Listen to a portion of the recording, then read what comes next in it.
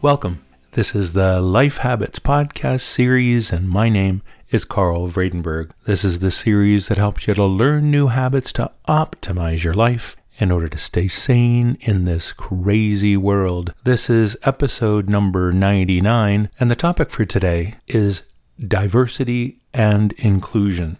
Now, it's been a while. For those of you who listen to this podcast series regularly, you'll notice that I haven't had an episode published for some time, but delighted to say that I'm back and I've got a whole series of episodes written and guests lined up to interview as well. I want to first of all thank all of you who sent gentle reminders and requests for me to continue to put out episodes, and a few expressing concern that I wasn't. The message Rocky wrote on Facebook, that is facebook.com/lifehabits, is quite representative of the feedback that you gave me and the encouragement that you gave me to record more episodes. I quote, "Hi Carl, just dropping by and hoping you will make more episodes. I can't wait. Thank you for being a good advisor and a mentor to me through listening to your podcasts. Such a great find. Take care always." So thanks so much, Rocky, and all of the rest of you who have requested additional episodes to come. So today's episode is one, like many of the topics that we deal with on this series, is one really close to my heart. It really focuses on the objective of really being fully inclusive of everybody with regard to whether they are of different genders or races and even life experiences, and every category that you can imagine of diversity is what we're talking about here. Anything that makes somebody different from somebody else is what's included in this notion of diversity. And I wanted to also just mention that there have been previous episodes that are related to, or at least are relevant to listen to, if you want to really be effective at furthering your own habits with regard to diversity and inclusion. And that is Life Habits number 52 on confirmation bias, Life Habits 89 on developing empathy, and also Life Habits number 90 on gender equality. And there's others that are related as well. But the whole notion of confirmation bias, of this notion of that we have an idea in our heads, a preconceived notion that makes us prejudge, right? That's really the foundations of the word prejudice, that we prejudge based on a conclusion that we've made about somebody before we even meet them. And a lot of the time we do that. And our minds are constructed in such a way, very efficiently and very well, to deal with many situations in the environment that we used to have years and years and years ago. And that is that to be able to very quickly make sense of our environment, and as a result, be able to apply a series of sort of filters to be able to determine whether there's danger out there or not, and whether there is something that we can very quickly sort of summarize and not have to attend to all the details. That's really what a lot of the biases that we as humans have, where they really derive. They're a way of us being more effective and efficient at dealing with, a wide range of information. But we have to overcome those natural tendencies to want to, summarize our world and make sense of our world really quickly, and not prejudge, especially when we deal with the topics like we are dealing with on this podcast episode. So that's the notion of bias. And then the other one, the whole episode on developing empathy, that the best way to not prejudge, not have prejudice, and not being affected by confirmation bias is actually to get the information directly to, in this case, we're dealing with people, to empathize with the other person and really actually get to know them, which is really a fundamental to a new way of seeing a situation where you're not simply making a conclusion before you even meet them. So the techniques of developing empathy are appropriate here, and they are very generically ones where we want to make sure that we listen more than we talk, that we really try to get to know the person, and you'll find out in almost all instances that you have more in common than you have differences. And that's often a surprise to people. And a lot of the time you also want to even understand the differences in a way that will be really enriching to your life. In certain cases, people may be different from you, but that can be a real positive. And especially in teams, there's evidence to suggest that teams that are more diverse, and that goes for any team. That's a work team. That's a sports team. That can be a board of a company. The diversity really determines how creative that group can be. And you think, well, why is that the case? Well, you've got more differing points of view. You have different life experiences. And if you're, in product development or in servicing clients, if you have a more diverse team, you also are more reflective of the audience and the clients that you're serving as well. So if you've got people on your team that are just like some of the people that you're serving, you're going to be way more effective at empathizing and way more effective at being creative at coming up with solutions, for them. So those are the 3 episodes that I suggest you listen to if you haven't listened to them already, as well as to listen to them again if you have listened to them, if you really want to get the foundations of the approach that we're using here. So let's look a little bit like we normally do at some inspirational quotes on this overall topic of diversity and inclusion. We'll start off with Malcolm Forbes, who said, "Diversity, the art of thinking independently together." I love that.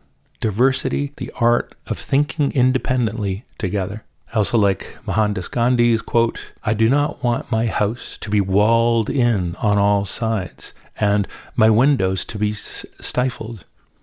I want all the cultures of all the lands to be blown about in my house as freely as possible, but I refuse to be blown off my feet by any." A long one, but I think really insightful. Franklin Thomas said, "One day our descendants will think it incredible that we paid so much attention to things like the amount of melanin in our skin, or the shape of our eyes, or the gender of a person, instead of the unique identities of each of us as complex human beings." And lastly, there's a proverb that says, "Variety is the spice of life." And variety in the types of people that we associate with is also a way of making your life richer. So there's 3 areas that I suggest that you develop habits in related to the overall topic of diversity and inclusion. The first is recognizing and then eliminating any biases you might have. I've probably talked before in the episodes here on the kind of books that Malcolm Gladwell writes, and he does an amazing job, I think, with only one exception, of writing about a lot of research that is in the scientific literature and then synthesizing it and really making a really good sense of what you could take from that. And he's also just a great storyteller. And so he told a story in his book, Blink, about biases in orchestras, in orchestra auditions in particular. And so what was interesting was this story about an orchestra in Europe, in Berlin, I think it was, and the auditions they were going to have included somebody that was a family member of the conductor, the maestro of the orchestra. And this maestro, and like many other maestros of orchestras at that time worldwide, were of the view, and this one in particular was very strongly of the view, that orchestras needed to be filled with men, and that men had the strength and had what it took to play the instruments of the orchestra. And so always just assumed that that's who they needed to hire. And all of the auditions they used to run were also done in the open. You could always see whether it was a male or a female player. Well, because this situation where one of the people that was going to be auditioning was related to the maestro, they decided they would do something different, that they would do the auditions behind a curtain, so you couldn't see if it was the family member or not. And they also ensured that there was no other utterances or sounds other than the person playing. And as they did these auditions, the person who was the by far best turned out, in fact, to be a woman. She thought she actually had messed up her audition because later on in the audition piece that she actually had some part that she didn't do as well as she thought. But a lot of the time we make judgments very quickly. And it turns out that the maestro had heard the beginnings of her playing and was just absolutely convinced that this was the player that he needed in his orchestra. And he was very, very surprised to find out when she did, in fact, have to be called up from the dressing room because she was already going out the door thinking that she hadn't been selected, was asked to come back. And it turns out that everybody was really surprised that she was that, in fact, player that was the best and was then chosen that way. And because of that experience, it's now common practice across orchestras all around to now do auditions blind, if you will, behind curtains, and thereby eliminating the potential for bias. And what's really interesting is that the number of women in orchestras has gone way, way higher. And this is a lesson in really thinking about the unconscious bias that many of us have. And men and women have that. And we have it vis-a-vis gender. We have it vis-a-vis race. We have it vis-a-vis sexual preference. We have it vis-a-vis people that have tattoos. We have it vis-a-vis, shorter people versus taller people. All kinds of biases, right? And we're generally not aware ourselves that we even have these biases. So you may well think that you're a totally open-ended person that is totally fair and doesn't have any biases. We all have biases. And I think the point that I want to make here is if we want to be more diverse and our teams be more diverse and to be more inclusive of a variety of people that are very different from ourselves, we have to start by really recognizing some of the biases that we have and then eliminating them and doing essentially the equivalent, whatever might be appropriate in the environments that you're in, really doing something essentially equivalent to doing an audition for an orchestra behind a curtain, right? So there are ways of doing that. I know at one point I was doing some recruiting of designers, and at one point we actually masked the gender of the portfolios and that sort of thing, and so to make sure that we were actually not going on the basis of any identity of the person, but really just evaluating the quality of their work. And of course, later on, you end up doing, interviews that are in person and the like, and there's certain roles that you can't, change that totally and eliminate any sort of identity, but you can at least introduce it at various stages to make sure that you actually have somebody coming in that just is superior because of the design work that's in their portfolio. They have a better chance of then evaluating the rest of the program.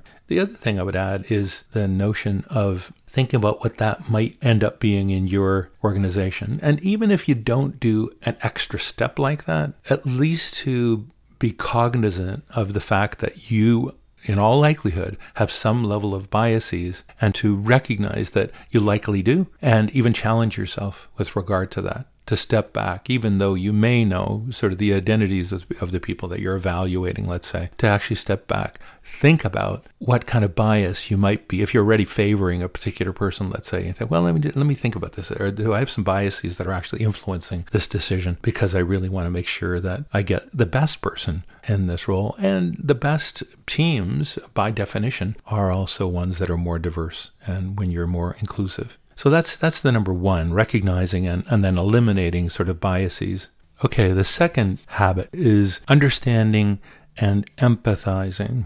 And in this case, I'd like to tell you another story, and that is about Daryl Davis. Daryl Davis is a black man, and he grew up in international schools around the world. And so he was always with people from all kinds of races and backgrounds and countries and the like, and had never really experienced prejudice and really being different, any more different than anybody else was, until he came back to the United States of America, and he experienced incredibly strange sort of reactions that were really new to him in terms of being seen for and being evaluated by the color of his skin, which was really unusual for him. And so he's always had an interesting perspective on this. And what he decided to do was actually to reach out, and later on in his life, to reach out to members of the KKK and actually really get to know them, and for them to get to know him. And an interesting thing happens when you actually understand somebody else and you truly empathize with each of you to each other. You start to realize that the biases that you had and the prejudices that you had are really unfounded. And you get to know each other, and you start to really appreciate a person that is very different from you in some, usually superficial respects. And so in his case, he has very successfully actually converted a lot of KKK members, the Ku Klux Klan members that are sort of the white supremacists, over to seeing things entirely differently, and a number of them, hanging up their robes, sort of thing, and no longer being part of that overall movement. And what was really the key ingredient? Again, understanding the other person and really getting to know them and really empathizing with where they're coming from. Actually understanding things from being sort of as if you were in their shoes, seeing things from their perspective. There are also other instances where people have committed hate crimes, have burned down mosques in one other instance that I read about, where when the perpetrators actually meet some of the people that they actually committed this crime against, they get to know each other really deeply and are really remorseful. And often it's the event itself or the crime itself that sort of gets them together. But there's a real, again, understanding of the other's point of view and their life situation, and relationships change dramatically. The same things happened as well, where there's a lot of trolling on the internet that many of you, I'm sure, have heard about, of very, very mean and disgusting things that are said about and are threatened with people on the internet, on Twitter in particular, and often against women. And what's really interesting there again too is when those trolls actually meet some of the people that they're trolling and saying all these horrible things to, they too, just like the other instances that I've described, take a totally different perspective and are then very sorry for everything that they had done to the other person, truly empathize with where that other person's at, and are no longer carry out this kind of activity. So in many ways, whenever we are distanced from another person and where we don't get a chance to meet them, and so often digitally that's a real challenge, when you just see somebody tweet something on Twitter, it's really easy to just bash away back at them. But if you actually meet them and see them and you talk to them as real human beings, that's a different situation, right? And so again, the second habit to develop here, and these are extreme examples I'm telling you, but the same holds for instances where you may have a particular person that you're working with, or a member of the family. It might be that somebody's dating that you may have a bias about. Get to know them, empathize with them, really see where they're coming from, and you'll be way more accepting of and really welcoming of diversity, and as a result be more inclusive of people that are different from you. The third overall category, so the first one again was recognizing and eliminating your biases. The second was really understanding and empathizing with people that are different than yourself. And the third is really championing and celebrating diversity and inclusion. And here the point is that if all of us were to be more vocal in our views on the importance of diversity and accepting others that are different from ourselves, and also, just being more inclusive, if we were to be more that way so others could see that that's our point of view on social media, for example, or among your family and friends, and even publicly, we're going to be moving the needle on this topic. If you're private about it, you don't really say anything. If you see somebody else being unfairly treated, if you're just quiet about it, you're not going to be moving the needle on this thing. But if you were to voice your own views on the importance of getting to know somebody and really seeing and celebrating some of the differences of the people that we deal with, that will make a huge difference. And if all of us do it together, the whole society can move faster on this as well, which I think is happening, by the way. If I look over my whole career and my lifespan, a lot of these topics have really been significantly improved over that whole time period. But that doesn't mean that we don't have a lot more room to improve, and we do. And so we need to focus on these things that I was just saying here. And in some respects, we have even gone backwards, I think, on certain countries or certain organizations and the like as well. So, and there's certain organizations that have a bigger challenge with this. You know, the classic one of Silicon Valley, the gender diversity not being, or any diversity for that matter, not having been at all a focus. And as a result, I think decisions were made that would have been different had the teams been more diverse and more inclusive. I wanted to also just mention that about being public about this. I went to the Pride Parade with our family for the first time last year. And, you know, it felt good to, you know, publicly support the Pride sort of whole movement of being, you know, more celebratory about differences and the like. But also I was absolutely emotionally taken aback and really moved by the sheer positivity and love, not only on sexual preference sorts of topics, but generally the attitude toward the world and where the world needed to go was just an incredibly positive experience. And it was in such marked contrast to all the negativity that we see and all the hate we see in the news from all around the world. So I think the notion of and being part of and championing really the notion of diversity and inclusion and being public about that, I think will have major impacts on the world sort of being better over time as well. So I think those are the three major areas of focus that I think are important. And I just wanted to give you one other example of all of these sort of put together. We had where I work, we had an instance where we were looking at the promotions that we were going through and deciding on with regard to gender and visible minorities and looking at sort of what our trends were. And earlier on, we were noticing that we were promoting more white males. And we said, okay, well, we want to be effective. We want to make sure we're choosing the right people. We started to look at some of the unconscious bias in decision making, but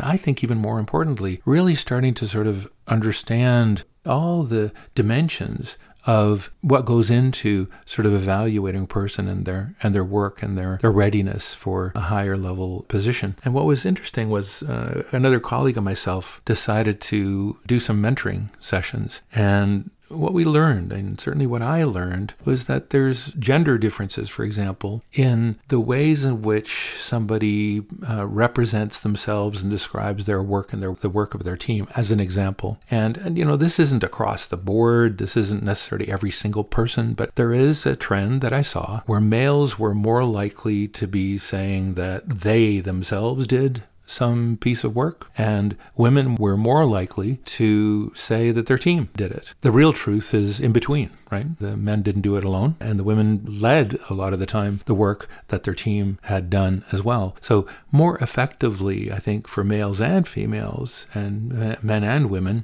was really to focus on, okay, we did this as a team, and this is the leadership I provided. These are the things that I personally did. This is the work that we did, you know, with the team, and very accurately and authentically describing the work in that way, and having men and women take more of that approach can lead to a more effective sort of evaluation of the work that was done without actually intervening and noticing some of these patterns. This is just one of the patterns, but there are many others like that women were less likely to actually think they were ready for a promotion, whereas men were more confident that they really needed to get to this next level. That, again, is something that you can intervene on and encourage both to at least go through the evaluation of whether they could be promoted. So this isn't just a unconscious bias of people doing the evaluation. It's actually inherent in the differences that we have in the ways in which we approach situations. And I think we also, really need to work on improving and changing the ways in which we do this, which, you know, in our company, we actually did do. We now do formal mentoring that along these lines. And we now are at a point where we've got a really diverse and appropriately equal representation of men and women and visible minorities as well, because it was not only looking at our unconscious bias, but we also looked at the actual differences that existed that we really needed to change in the way that people were communicating, the way they were making decisions and the like as well. So that's the overall topic of diversity and inclusion. We could probably go on for hours on this topic. I certainly feel strongly about it. And I think also that if we all made this a priority, not just all of you, and I always celebrate the fact that all of you take an interest in and really actively work on improving yourself, but if we also encouraged others to do the same, and you, by your own example, having others follow you, we're absolutely, I'm convinced, going to make a change in the world and make a change in your organizations where you may work, or even in your families, or your sports teams, or your PTA meetings, or whatever might be the case. You can lead and model appropriate behavior as it relates to diversity and inclusion and really change not only your own organization, but also be a part of a change to the world. And there's a lot of examples that are negative examples of this that we're seeing with certain world leaders and the like. But I think we all have the power to change ourselves, as this overall series talks about, and thereby influence others as well. Okay, I often like to read the ratings and comments from iTunes and others around the world, as also the emails that I get to lifehabits@gmail.com. Because we're sort of starting this one again here at the 99th episode, I did want to be a little bit different in the approach that we take this time. I wanted to share some general feedback that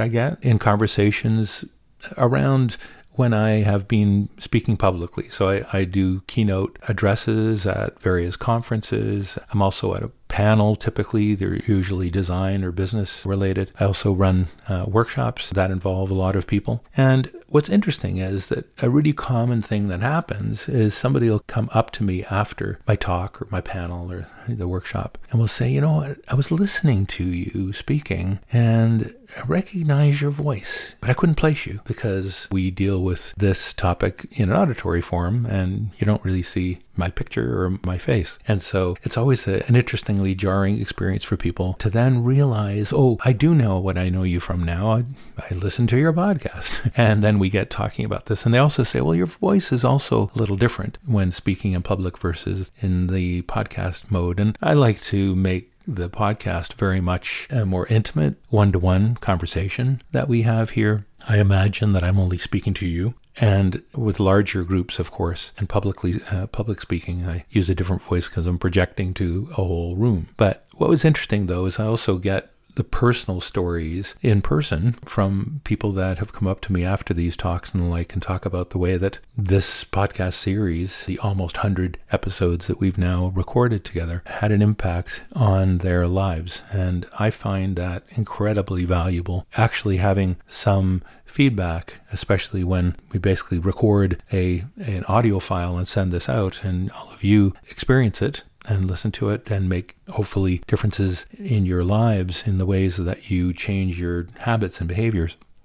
It's really great to hear back from you with regard to that as well. So do in whatever form you want to do that in. If we see each other after a talk or whatever, please do come up and identify yourself. Also, you can provide ratings and comments in iTunes. I encourage you to do that. You can also write to me via email at lifehabits@gmail.com. And share this episode as well as any of the others with friends and family as well. So it feels great to be back recording these episodes. We've got some great ones coming up. We've also got a 100th episode anniversary episode coming up, and then a series on life changes and a variety of themes with regard to interviewing people that have particular insights of going through what life changes many of you may also be going through or contemplating going through. So we'll be focusing on that over the next few episodes. And with that, I thank you and we'll talk to you next time. Bye for now.